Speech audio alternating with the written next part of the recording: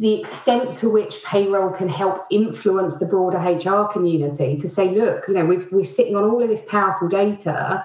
For every employee record, we always have these things. But actually, if we have these things as well, be it ethnicity, disability, etc., then, think about the power of that data for us to really be able to understand the organisation.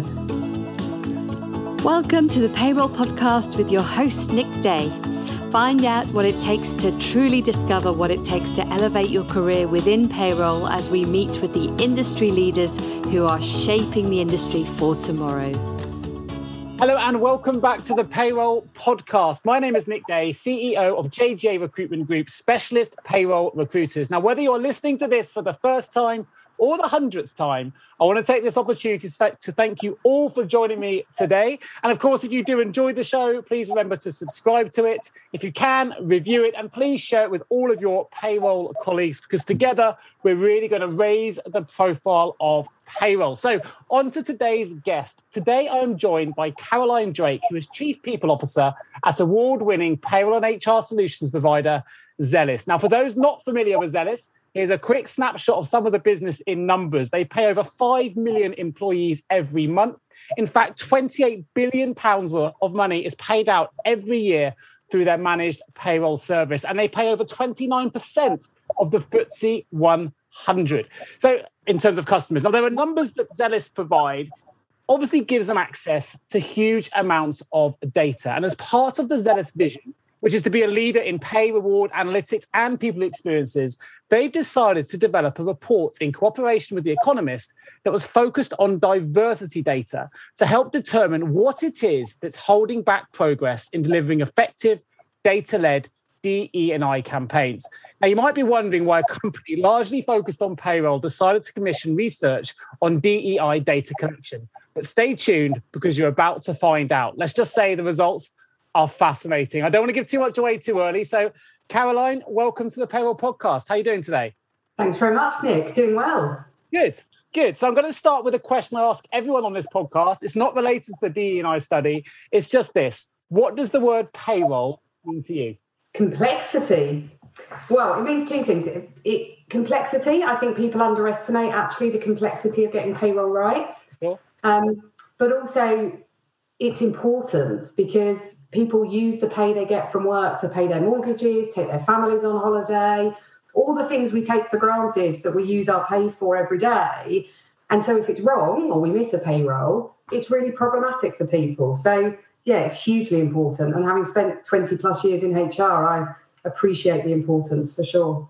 Fantastic. I'm sure I've got all my listeners going, yes, absolutely agree. So let's talk about this study, because I'd love to know what it was that inspired you to create the study, which you've called Time to Act, 7 Principles for Effective DEI Data Gathering. What was the inspiration behind that report, and what did it involve? Yeah, so I personally feel really passionate about diversity, equity and inclusion, and so does our CEO, John, and the broader exec team. And we're really keen to set quite an ambitious strategy internally at Zellis and to support our customers where we can. And so we felt it's such a dynamic and fast-paced field that we really wanted to commission some research to make sure that we've really got the latest views on how to approach this as we set out on our roadmap. Fantastic. I understand that there were over 1,000 employees based in the UK and Ireland involved in this study. You worked with over 10 diversity, equity and inclusion experts to really sort of build this study and bring it to life. The research report, though, does indicate that there is a diversity data deficit. So for those listening, what does that mean? Yeah, really interesting. So really it relates to how comprehensive data collection is. If you think about it, data captured often doesn't cover the range of characteristics that employees identify with. And I don't think data capture is keeping pace with this dynamic and evolving field that I referred to earlier. Sure. So a couple of really simple examples. Organisations still talk about gender as male and female. We're actually asking the question, I am, with options for a woman, a man, non-binary, trans, or prefer to self-describe, is much more relevant in today's world. And another example would be organisations still sometimes asking colleagues to identify as Black, Asian, minority ethnic, which is a very, very broad categorisation. And actually many colleagues don't identify with it. and so they may choose not to submit data. So it's both a combination of sometimes not having enough data or not being collected frequently enough or maintained effectively, or as I say, keeping the pace with this evolving dialogue on diversity, equity and inclusion. Sure, that makes sense. Obviously, to get this kind of data, as you say, it can be quite sensitive. Not everyone identifies in the boxes we try and sometimes get them to identify within. And so in order then to get the right data, we need to be able to develop trust, I presume. So during the course of this study, what did you find in relation to that trust relationship with the employer, and how comfortable were employees in sharing some of this data with you? Yeah, trust is so important, and it differed actually depending on a number of things. So depending on the culture of the organisation, depending on the point at which a colleague was asked for that data. So if somebody's joining the organisation for the first time and they maybe don't understand how it's going to be used or the culture of the organisation, they may be less inclined to want to give some of this diversity data, whereas perhaps once they have a better understanding of why the organisation wants to collect it, what they're going to do with the data, they're right not to take part or to self-describe if they don't identify with one of the categories how the data will be collected and stored and who will have access to it. Once colleagues understand that, then actually typically they're very happy to give that data. So I think openness and honesty around actions is really important to build trust, but I think also collecting data at different points through the employee life cycle, it might sound like common sense, but our research was a welcome way really to prove that people aren't unwilling to share data. They just need a reason to, and they need to understand why in order to have the trust to share that sensitive information. Sure. I know from a high level, I mean, I've done some work in this field as well in terms of panels and different talks we've done on equity and diversity and inclusion. I know there's a really, quite famous now because it's referenced regularly, which is the Boston Consulting Group study in 2018, which really talks about some of the positive impacts of having a diverse board and a diverse workforce. Can you talk to us a little bit more about some of those results that you found at a high level? I mean, the impact of diverse boards and organisations, I mean, really simply, if I take Zealous as an example, I mean, our customers are hugely diverse. We have more pay as part of our Zealous group as well as the Zealous business. And so, we're partnering with some of the smallest to the largest organisations across many different industries. And so for us, having a diverse and representative workplace filled with colleagues from different backgrounds, skills, experience, knowledge, creates better, more innovative solutions and products for our customers. And I would say that's true of all organisations. So I think having diversity at the top of the organisation really role models it. But for me, it's important at every level. Yeah, completely agree. And certainly the study comes back to say, more diverse workforces show that not only is it more inclusive environment, but actually there's better profits, strengthens talent and retention, which is something obviously we're very passionate about here in terms of recruitment, includes product strategy, diversity of thought, and there are so many benefits coming on the back of it. But I'm sure during the course of this study, it must have been quite difficult to sometimes get, and also I imagine there's sort of sensitivity around maintaining some of the categorizing characteristic data that you're taking. So how did you work through that? And what would you be recommending if people are, or companies are looking to maintain this data? Is there kind of a process or a protocol that you would recommend? Yeah, well, I think having specific enough characteristics is really important. I think it helps you to get the data in the first place because people identify and want to give the data. But also it gives you more to be able to analyse and importantly, people to self-describe if they can't find a box or a characterisation that they identify with. So, for example, if you take disability, the option for employees to self-describe is really, really important because, sometimes people just don't identify with the definition, or they may actually have multiple mental and physical health conditions. And so it's kind of hard for them to really work out what to select. So I think that's really important. For us, we're a data company really at our heart, and having clear data is really important to be able to use it. But people are complex, and I think that has to be considered in how you capture data where it relates to diversity. Sure. It's constantly evolving, as I said before. I think obviously those listening to this podcast as well, whether you work in payroll, whether you work in human resources, like data is now right at the forefront of both of those functional areas. You know, that it can help make strategic decisions. It can help drive the achievement of strategic objectives if we use that data smartly. But I imagine when it comes to diversity and inclusion, equity data, particularly when you're talking about some of those special characteristics, it must be notoriously difficult sometimes to actually get the data that you need to help sort of advance your ED&I program. So what would you say to those employers that are keen to do something? They're keen to reduce this gap, they're keen to improve, but they don't quite know where to start in terms of getting that data, or how to, don't know how to ask those sensitive questions? Look, you can, obviously partners like ourselves, and one of the reasons that we're evolving our own product is so that we can capture the data for ourselves in a more progressive way, but also so that we can help our customers to do the same. So where you have HRIS systems, where you have, be it recruitment processes, HR processes, where you're capturing the data, really try and use those partnerships to understand how you can make progress on that front, because it is changing at such a rapid rate. So, nobody's got all of the answers, and the more that we can work with each other, I think the better for all of us. I think this point around trust and transparency and being super clear with colleagues why you're asking for data, how you're going to use it, what's in it for them. Well, actually, what's in it for them is it helps us be a better company. It helps us be more diverse. It helps us build our culture. But it's not a one-off exercise. I think it has to happen at various moments through the colleague life cycle. And I think you need to constantly be communicating and be transparent about both why you want this data and how it's going to be used. Have you ever asked yourself, how can I recruit payroll staff effectively?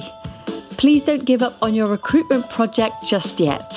Here at JGA Payroll Recruitment, we appreciate the difficulties associated with attracting, recruiting and retaining top payroll talent. We also understand just how costly a poor payroll hire can be.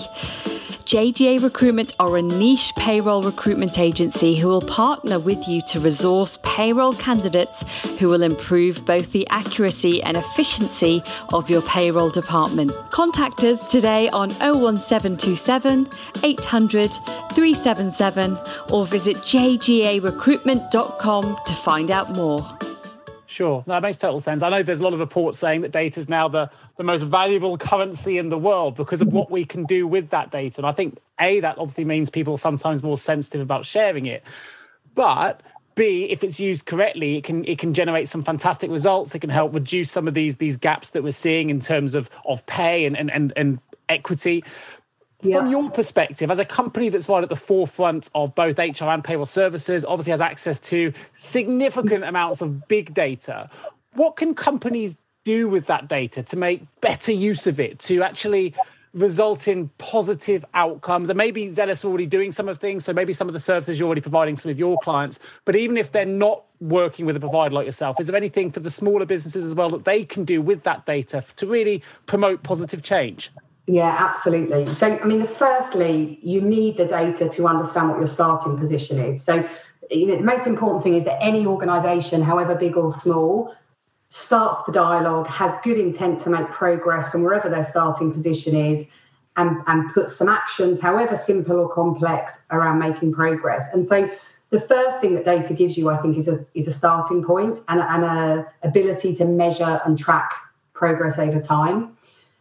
I think it also helps, again, however big or small your organisation is, it helps you really understand the makeup of your organisation. How representative is it of the customers that you serve, of the geographies that you operate in? And this point I said earlier about diversity of thought to innovate for customers, but also, for customers to feel that you understand them. There's obviously regulatory reasons as well. So I'm sure the people listening to this podcast will be very familiar with things like gender pay gap reporting, obviously discussion around future potential for disability pay gap reporting, ethnicity pay gap reporting. And so really good quality data helps organisations get that stuff right from the start. And you will remember at the start of gender pay, there were quite a lot of bumps in the road, shall we say, around the reporting of that data for organisations.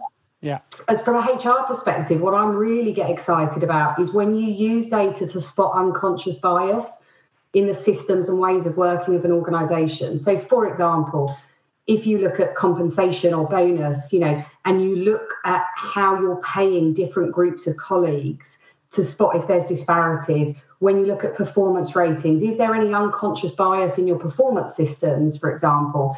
Our engagement results, again, you can look at that through different lenses and different groups, all still anonymised, but to get a real sense of how different colleagues from different backgrounds, how engaged they feel with the organisation. And that's, for me, where it becomes super powerful. Sure, that makes total sense. And of course, if you're looking at it with that bird's eye view, when you look at it at scale, it's sometimes then you really spot a trend that you never knew was actually there, because you say it's unconscious, but actually when you do things across a whole business, wow, sometimes it can really stay in the face in terms of the results. Was there anything in terms of your study then, which you did in cooperation with The Economist, that surprised you, where you thought, actually, this is the result I'm expecting to find, and then the data came back and you went, oh, I wasn't expecting that?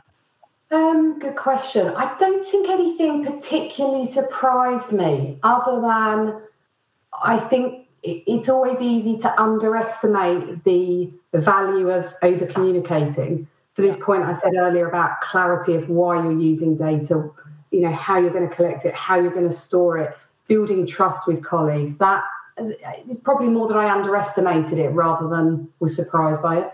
Sure, that makes sense. Take a strategic approach rather than an authoritarian one saying we need this without understanding why. I think, as you say, it's really important.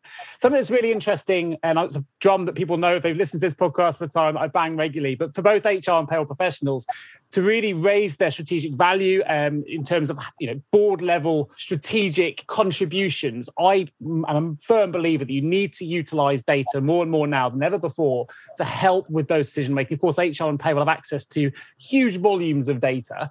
From your perspective, what kind of data at the moment could an HR or payroll professional be utilising, perhaps more than they currently are, to help drive some of those decisions? Is there new forms of data now with the kind of record keeping that we are taking, with the questions that we're asking, that could really help progress change going forward that perhaps we weren't doing even pre-pandemic? Yeah, I probably go back to the types of data that we collect and have, having specific enough characteristics to collect the data. I think that's really important. I suspect if most organisations went through either their payroll system or their HR system, there's probably quite a lot of data lacking. So you're never lacking on the things you need to actually pay people, like bank details, NI number, etc. But there's other data that is often missing. So the extent to which payroll can help influence the broader HR community to say, look, we're sitting on all of this powerful data, for every employee record, we always have these things. But actually, if we have these things as well, be it ethnicity, disability, etc., then think about the power of that data for us to really be able to understand the organisation, as I say, how representative we are of customers, where we might be able to spot disparities or issues that you can't always see. They're not always obvious. It might be unconscious. And really to then be able to target interventions around that, because it's a very broad topic, diversity. And I think it can feel quite overwhelming, actually, for organisations to set out on a path to improve diversity, especially if you're a smaller organisation, because you don't have a big team of people who, live and breathe diversity, equity and inclusion every day. They've got lots of other things that they're doing. And so, both payroll and HR have a really valuable source of data. And the more that they can get that data complete, the complete picture, the more that they can maybe maintain the descriptions of what's captured through, making sure it's relevant and most recent government census, for example, so that colleagues are recognising the things they're being asked about.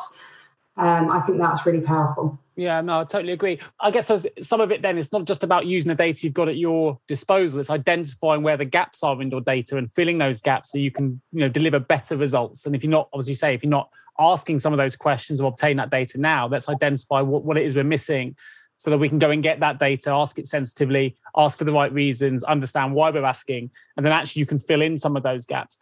What about, though, then, if we use the gender pay gap reporting as an example, or as you say, we've got ethnicity pay gap reporting, others coming in as well. For the companies that have less than 250 employees, that don't legally have to get involved in some of that reporting yet, they might be listening to this, go, well, it doesn't really apply to me. I don't know if it's relevant for a business of my size. Based on the findings you've had through this study, what would you say to those individuals? Well, I think even if you don't have to do it for regulatory reasons, it doesn't mean it's not a good reason to do it. Now, it may not be gender pay specifically, but it may be other things that you want to look at. And when you deal with data, you're dealing with objective facts rather than kind of anecdotes and perceptions and reinforced bias that we, may or may not be conscious or unconscious. And so I think actually some of the most ambitious organisations when it comes to diversity, equity and inclusion are sometimes the smaller organisations in truth. Yeah, I couldn't agree more. I think it's a great response. 100% agree with you. I mentioned in my introduction, of course, that, as a company like Zelis, largely focused on delivering payroll services to clients. So what was it that compelled you to, commission research on equality data and inclusion data collection? I think simply we believe it's good for us and we believe it's good for our customers. John Petter, who's our CEO, recently set out our ESG strategy, and 2 pillars were about doing the right thing by our customers and doing the right thing by our people. And data is where one of our strengths lies. And if we can use our product to both help ourselves, but in turn help our customers better understand their business, that feels a great place to be. And as I said before, we're setting a really ambitious roadmap within Zelis. And so by innovating our own data capture processes, deploying it in our own tools, it starts us on the road to realising that ambition. And I hope will make it easier for our customers to realise their own aspirations as well. Yeah, I think that's generally absolutely fantastic. I think it's really commendable that you're pushing the agenda forward, using the data at your disposal to make social change, which is what we need and what we want to see more of. And I think it's a fantastic study. Now, it's titled 7 Principles Any Company Can Apply to Improve DE&I Data Gathering Going Forward. I wondered, Caroline, if you can just share what some of those 7 principles are with our listeners. So the 7 key principles are about be clear about how the data is going to be used and explain that it's needed to promote fairness and inclusivity. Foster this inclusive culture, which enables colleagues to feel valued and heard. Frame data collection efforts as part of a company-wide transformation that involves everybody from the top to the bottom of the organisation. Focus particularly on reaching out to those groups where disclosure rates might otherwise be lower to make sure they feel listened to get their trust to complete the data. The 5th being about, ensuring that the data collection is comprehensive and it really truly does cover the range of characteristics that colleagues identify with. Maintaining sensitivity when categorising those characteristics and analysing the data. Keeping up with that DEI dialogue I mentioned before. And lastly, making sure that it's easy for colleagues to update their data at various points in the colleague life cycle. Sure. Fantastic. Well, it's a really fascinating study. I recommend everyone goes and downloads it. And I will put a link in the episode notes so you can access that. It's a free download. You can find it by going to solutions.zelis.com/time-2-act, which I think is a very apt name in itself. And it's a really, really informative study that you can really digest in your own time. But actually, the findings are amazing. And it can really help elevate the HR profession, the payroll profession, and actually businesses as a whole. If we use this data carefully, if we use it sensibly, then as a combination of all the clients coming together that take these ED&I issues seriously, we can really, really, really influence change. And that's the most positive thing. And it's amazing to see a business like Zelis, really acting at the forefront and making these changes possible and giving us the data to do so. So, Caroline, thank you ever so much for talking us through that study. So I'm going to open the vault. Entering the vault. Some quick fire questions for you, Caroline. One piece of advice you would give to someone working in payroll right now? Value your profession. I think the furlough and the pandemic, if it wasn't already clear to people, has made it very clear to people how important payroll is to every organisation. Absolutely. Couldn't agree more. If you had the power of foresight and you could change the entire payroll industry with one action or one improvement, what would that action or improvement be? Maybe the experience, the colleague experience. I sometimes think the payroll was born out of a function to get people paid, and we kind of lost the impact somewhere about what it actually feels to receive that paycheck. If you think about your very first job and the first time you got paid, like, it was really exciting to open the payslip. And I think maybe we've somehow lost that experience linked to payroll. Yeah, couldn't agree more. And lastly but not least, what's the one piece of advice you would give to a payroll leader to help them make the role of the payroll professional more strategic? I think always keeping an eye on the trends, reading the news, what's happening, speaking to colleagues, building your network, but also reach out internally within your organisation, build relationships outside of the payroll function, even outside of the HR function. Really understand, what is this business trying to achieve? What's important to this organisation? What's important for our customers? And I'm sure there will always be a link for every function within any organisation about how they can play more of a role to help in that purpose, that overall company purpose. It might not seem obvious straight away, but be open-minded, be curious, build networks and relationships, and I think people will be surprised. Fantastic advice. I think if you just heard that, I'd rewind it and listen to it again. I think it's couldn't agree more with everything you just mentioned, Caroline. So, Caroline Drake, thank you ever so much for joining me today on the Payroll podcast. Of course, Caroline is Chief People Officer at the award-winning payroll and HR solutions provider, Zellis. I will put a link to the Zellis website in our episode notes. You can access them as well by going to zellis.com. Or, of course, if you want to access that report, go to solutions.zellis.com/time-to-act. Thank you, Caroline, so much for joining me today. And of course, if you are a payroll leader listening to this podcast and you have a payroll-related vacancy that you would like some specialist support with, please do get in touch with myself and my team at www.jjrecruitment.com. Thanks for listening, folks. I look forward to bringing you all the next episode of the Payroll Podcast real soon. Thank you, Caroline. Thanks, Nick. Thank you so much for tuning into the Payroll Podcast with Nick Day of JGA Recruitment. If you need help with a current payroll vacancy, then please get in touch with Nick and his team. All contact details can be found in the episode notes. In the meantime, to make sure you never miss a future episode, please subscribe to the show through any of your favourite podcast channels. Till next time.